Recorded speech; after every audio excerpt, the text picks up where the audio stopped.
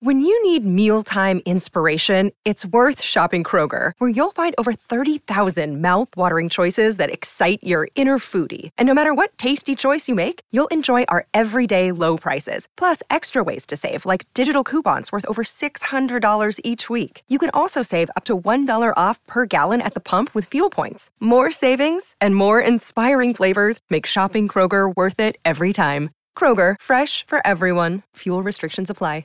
Another day is here, and you're ready for it. What to wear? Check. Breakfast, lunch, and dinner? Check. Planning for what's next and how to save for it? That's where Bank of America can help. For your financial to-dos, Bank of America has experts ready to help get you closer to your goals. Get started at one of our local financial centers or 24/7 in our mobile banking app. Find a location near you at bankofamerica.com/talktous. What would you like the power to do? Mobile banking requires downloading the app and is only available for select devices. Message and data rates may apply. Bank of America N.A., member FDIC.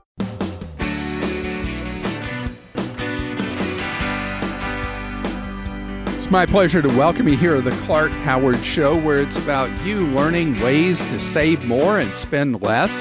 And don't let anyone ever rip you off. Our websites are clark.com and clarkdeals.com. So we are big recyclers in our house, and we have these big blue rolly recycling bins that we take to the street, and we fill those two each week. Usually we'll have less than one rolly thing of trash. Most of what we have is recycling, but recycling has had a really, really hard time in the United States. And it's because of a dirty little secret, and that is that the Chinese used to take most of our goods to be recycled. And who knows exactly what happened with those goods that were destined for recycling when they got to China. And now the communists no longer accept our recycling. So we're on our own to deal with it. A lot of governments around the country have choked on the amount of recycling they're having to figure out how to process. And it's put a burden on local governments. In a year, they can't afford that burden. And then in turn on taxpayers.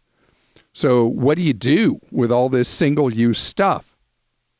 Well, something that has caught on overseas that the Wall Street Journal reports is starting to happen in the United States is that corporations that generate all this waste are now starting to be willing to take on some of the costs involved in processing this stuff into new uses. You know, brands have a really strong need to appeal to younger consumers. And there's a generation split in the United States with consumer goods between people that are under 35 as a general rule and people that are older. Not that there aren't people that are environmental in older populations, but environmental is really, really important overwhelmingly to people that are younger. That's why there are now these stores. We talked about this on the show maybe 6 months ago. There are now these stores where you bring your own reusable containers that you fill of certain items, especially people who cook organic, things like that. They bring their own pouches or containers that they buy the items in. You release a lever and it fills up your container, and so you're not touching the items and no cross-contamination. And then you're buying that way. And I have a daughter who is extremely environmentally oriented, and she does this kind of stuff. And so we're in a generational shift, and these companies that use single-use plastics and things like that don't want to be left behind. They don't want their products banned. So you're going to see that this becomes a shared responsibility here in the United States, where we take these items and process them for reuse. But it's not all going to be on you and me as taxpayers. The companies that produce these items and sell them, they're going to have to pay their fair share. Chris is with us on the Clark Howard Show. Hi, Chris. Hi, Clark. Chris, Thanks you for are taking... sure you're worried about your dad. Why are you worried about your dad? Yes, he has been with the same company for over 30 years, so all of his retirement savings are in the same 401k. He's very conservative in how he's invested it. In fact, it's all in the form of cash right now as he is approaching retirement. And I don't think I can convince him to diversify for the sake of increased returns, but I think, and I'm not sure, that he should have it diversified simply for the sake of making sure he's fully FDIC insured, as he does have over $250,000. So the money in the 401k is pretty much as safe as it could be. Okay. So it would be extremely rare that anything in the 401k would be at risk. See, I thought you were going to say something else. Some 401k plans used to have a big push for employees to have their 401k money in the company stock. And that I would be terrified by. But if your dad has gone what is really, in my opinion, too far the other way, which is having all the 401k money essentially in cash, that's not at risk being that way, but his long-term future is at risk having the money just in cash. Because how old's your dad? He is going to be 60 in a year. All right. So your dad, if the actuarial tables are right, your dad has probably 2.5 decades in front of him. Now, if you think about at 60, we're talking about thinking back to when he was 35 and how much has gone on in his life between 35 and 60. He's got that much life potentially in front of him now. And so having money just in cash or savings or whatever is a choice that means that inflation over these decades will really harm the money he's got. And I would rather like to see him in a conservative portfolio in that 401k, or even if he moved the money to his own IRA or something like that, something other than just being in cash. So your worry is not one that I would really be too concerned about. Okay, great. What's your dad going to live on? Social Security and the retirement income from the 401k. So that's what he's got in front of him. All right. Yeah. So right. I think it would be really wise for him, since he has managed to save, you said it was $250,000, right? Actually closer to 700,000. Oh my goodness. Where did I come up with $250,000? 700,000 is sitting in cash? Yeah. The 250,000 came from, the FDIC insurance level that I was concerned about. Him maybe in the event of a disaster, him only being covered for the 250. All right. What I would really love for your dad to do is sit down with a financial planner who signs the fiduciary pledge, which means that the advice that he would receive is advice where the individual's only giving advice that's in your dad's best interests, just to get a plan in front of him for how he's going to handle what may be another 25 years of life that he wants to make sure this money lasts. And I know this isn't the question you called to ask me at all, but it's where I'd really like for you and your dad to think about. And I think a great outlet would be for him to go sit down with somebody at a Garrett Planning Network office, and you pay him by the hour to give advice on what they would recommend that your dad do with this huge pile of money that's got to last the next many decades. Great. I think that's enough to motivate him to take those steps. Well, that's really great. And congratulations to him for having saved so much money through the years, because that makes such a difference in what his life is going to be like in retirement. Mark is with us on the Clark Howard Show. Hello, Mark. How can I serve you? I've been looking into life insurance. I'm 54, and it's so confusing going through all the rivers of life insurance, and you don't know what to get or any type of thing like that. That's because the industry wants it to be confusing. Oh, it definitely is. I'm like I said, I'm 54, retired military. Thank you for your service. Are you a USAA member? I am, but I don't really use it that much. So I would suggest one starting place is to get a quote on level term insurance from USAA. Level term is a product where it has a flat rate for the number of years you buy it for, usually 10 to 30 year period.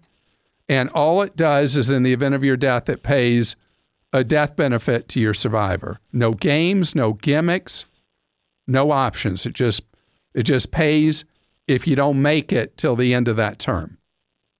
And if you do, let's say you get for 30 years and you live past that, then you get nothing. But think of the benefit. I mean, that means you made it to 84 in a day. Oh, I have no illusions of living that long. So the advantage of level term is you're not paying for gimmicks. You're not paying for some kind of supposed savings account or investment account or anything like that. You're just buying death coverage. And that should be the purpose of life insurance, is to provide for your loved ones. What's your backstory? What's your family situation? Who is it you're trying to protect?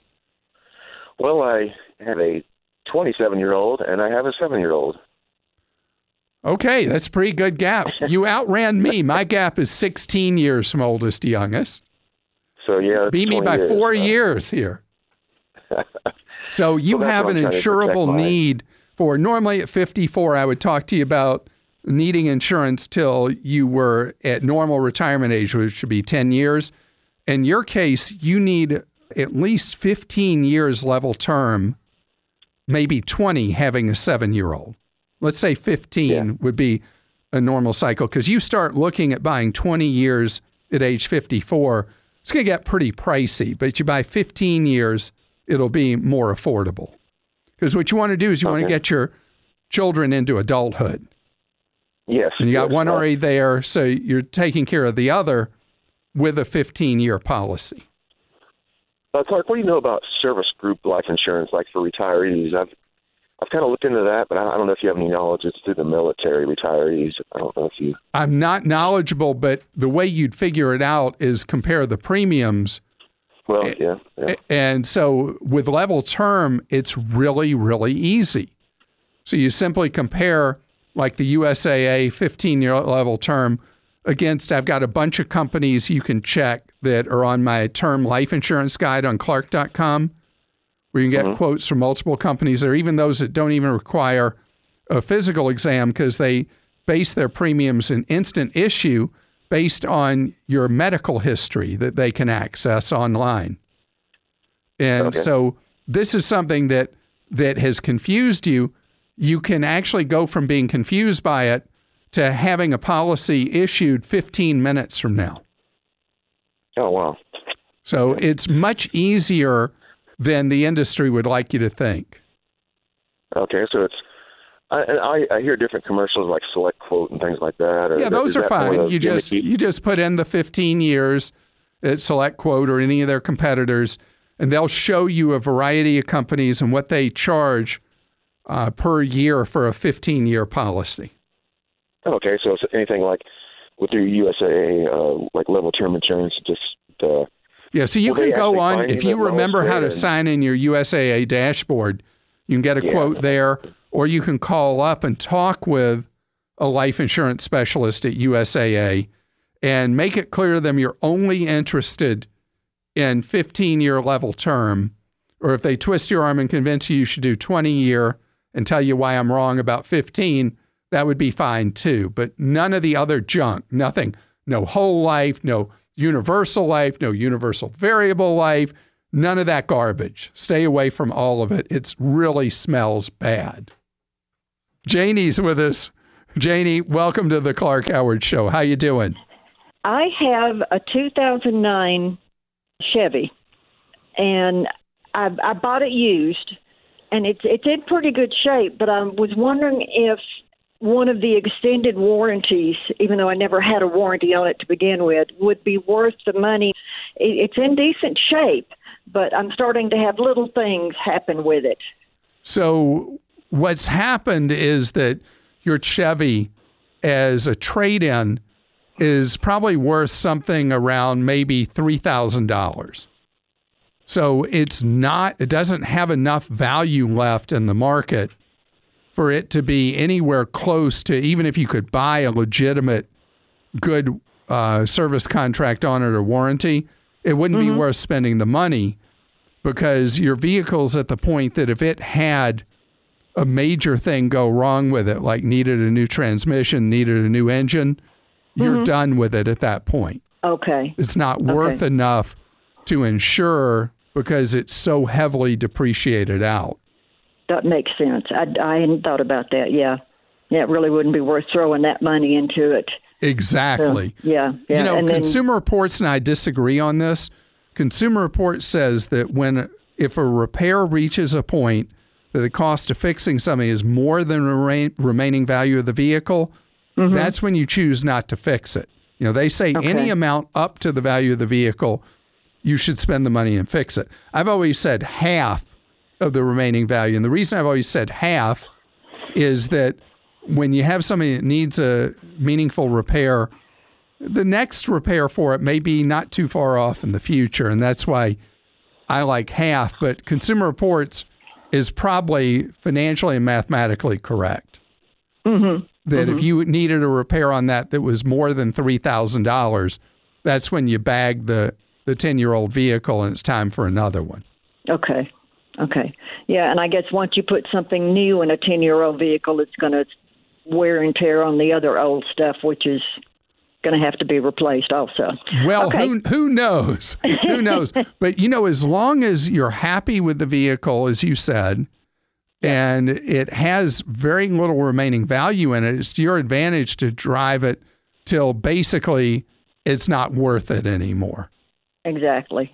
Yeah. So yeah, I tend to drive my vehicles until they just absolutely drop. Perfect. Yeah.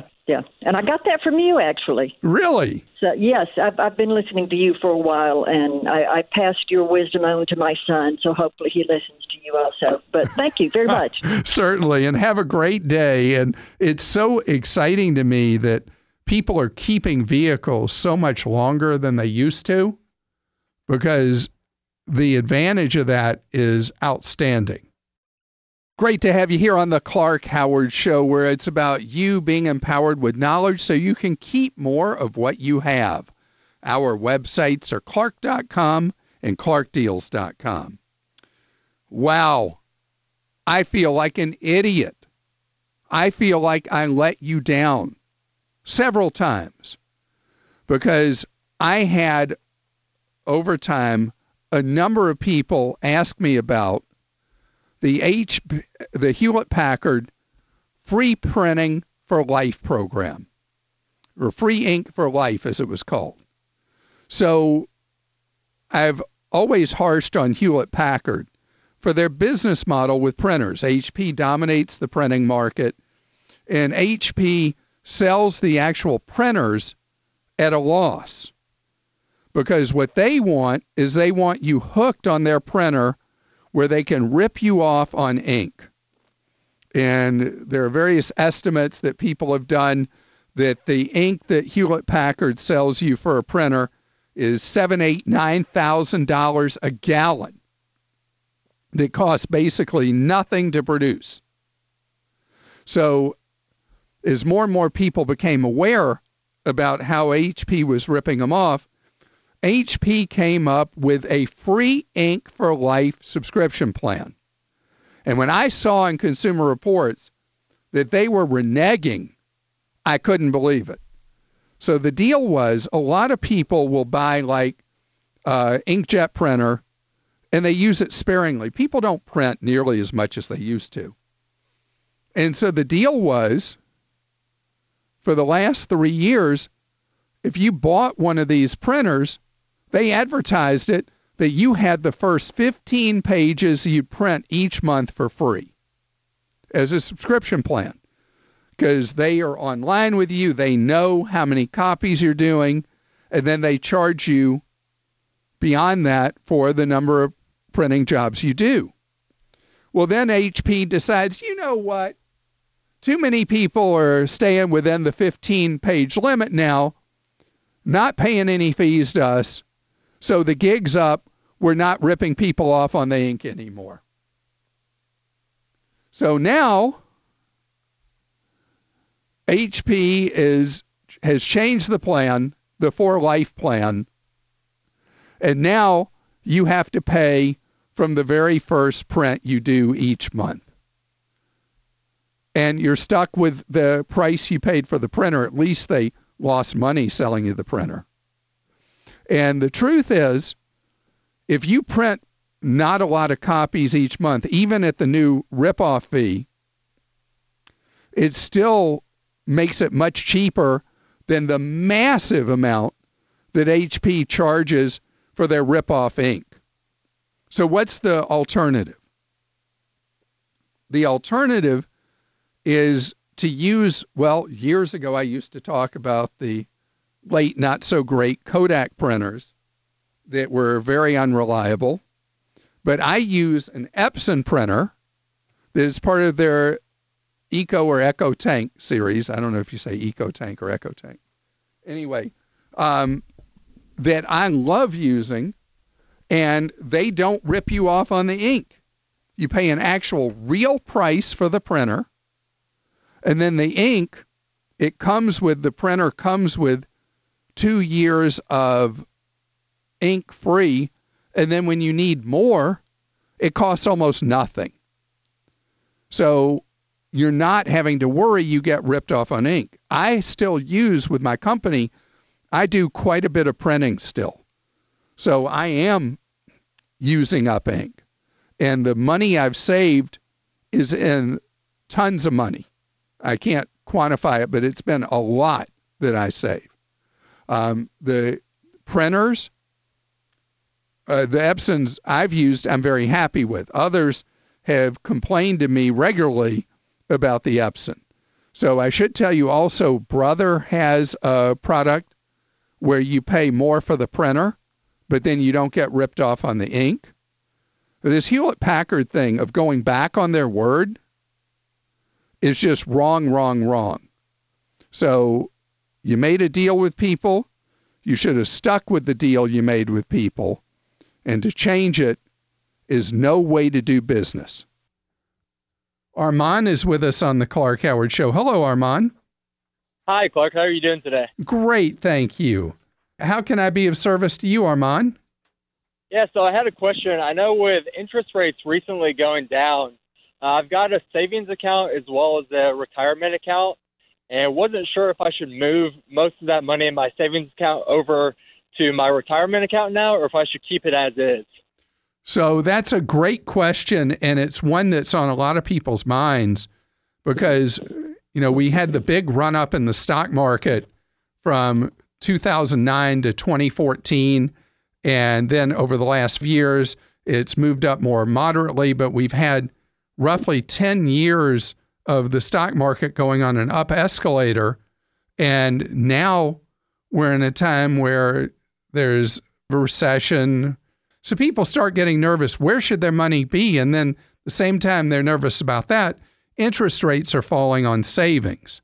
So the question I have to ask you is, what's your need for the money that you have that's both invested in stock type choices and the money you have in savings? So my retirement account that I currently have is in a Roth IRA, and then I also have a brokerage account, and those are both in index funds currently. So and how far are you away from retirement? I'm still quite a ways away. I'm mid-20s. Oh, man, yeah. So all that money you should just have invested like you're doing. And what happens in the near term matters not at all for the long term because you've got a 40-year window we're looking at. Okay, yeah, I know. I still have plenty of time to work. I just didn't know because right now I'd say with all of my assets, 75% of it is in my retirement accounts. I didn't know if 25% to keep in savings was good if I should put more of that percentage towards my retirement account.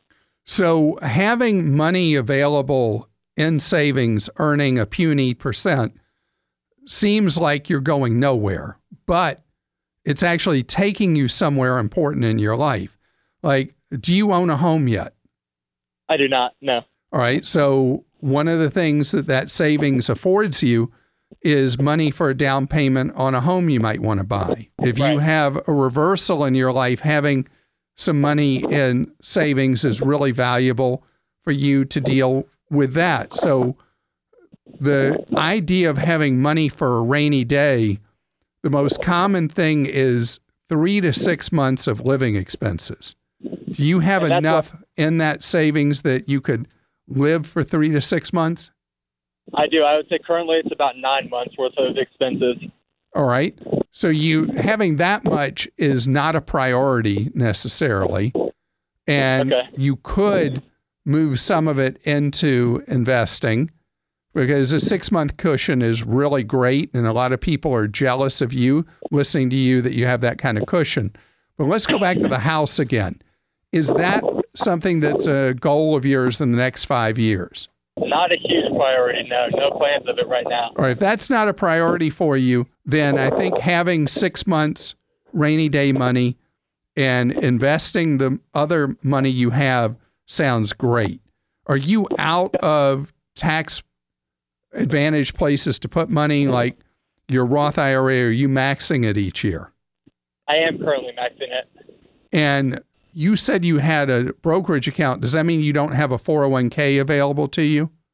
I do not, no. That's why I have my own account. So you have the Roth. And are you self-employed or do you work for somebody? No, I have an employer. I work for someone. And they are not kind enough to have a 401k for you? Unfortunately not. They are a relatively new company, so not at this moment. Okay. So then as the alternative, you're considering putting some of that excess rainy day money into the brokerage account, into the index fund choice you have there, or index funds. That seems like a good idea to me. And I'm just so impressed that you're living on so much less than what you make. The long-term benefit, Jarman, is huge of doing that. Paula's with us on the Clark Howard Show. Hi, Paula. Hi, how are you? Great. Thank you, Paula. I just wanted to know, this year I want to purchase a house. I currently live in a condo. I do not like condo living, so that's why I want to switch over and buy a house. However, you need 20% down. I was wondering if I could use my Roth IRA and then pay it back within that time frame that they give you. Would that be okay or not? Yeah, you can do that. You can do that within 60 days, but you have to do it a crazy way. Mm-hmm. You have to move your IRA from one company handling your Roth to another. Yes. And that's what I was planning on doing, because I actually do have to switch it over because I do have a new employer. So I wasn't sure if I was going to move that money anyway into my own or put it on, if I could slide it into my new employer's account. All right. So wait, you said the money was Roth IRA or Roth 401k? Roth IRA, I believe. All right. If it's employer money, it would be a Roth 401k. If it's your own account, it's a Roth IRA. They matched it. Whatever I put in. Yeah, so that's an employer-provided plan. Okay. So here's the problem with an employer-provided plan. Okay. You can ask them for a cash out of it, but they hold 20% back for taxes. Okay. And you don't get that 20% back till you file your return the following year. Oh, okay. So you're without that money for that entire period of time. Okay. So if you had time, you could move it from the old employer into your own IRA. Okay. And then can you withdraw at that point? You could withdraw your contributions. I'm trying to think when there's the employer match money would be pre-tax. if you're contributing to a Roth 401k, your money would be after tax, but what the employer's contributed is pre-tax. So you could move all the money into your own IRA and your own Roth IRA. Okay. The Roth portion you can pull out at any time for any reason. You could move it to as long as I pay it back, or do I need to pay it back within? You that don't have to pay it back, but you can't turn around and put it back in past the $6,000 you're allowed to contribute in a year. This gets really, if you make even a single mistake in what you're trying to do, you get clobbered tax-wise. This is one of those cases where if you've ever used an accountant to do your taxes, you want to go over this, bring your statements, go over it with them, tell them what you want to do to try to come up with the 20% down, and make sure you do it exactly right. Because I'm telling you, even a single tiny clerical error and the IRS owns you. Oh, okay. But if you can do everything exactly by the rule book, and you can get the money redeposited in an account with a new provider within 60 days, you may be able to pull it off. But you added several layers of complexity there with it being employer money and not your own personal Roth IRA. Barry is with us on the Clark Howard Show. Hello, Barry. How you doing? Good, Clark. How are you today? Great. So this is one of those situations that you make people green with envy. You've got surplus money and you're trying to figure out what's the best move.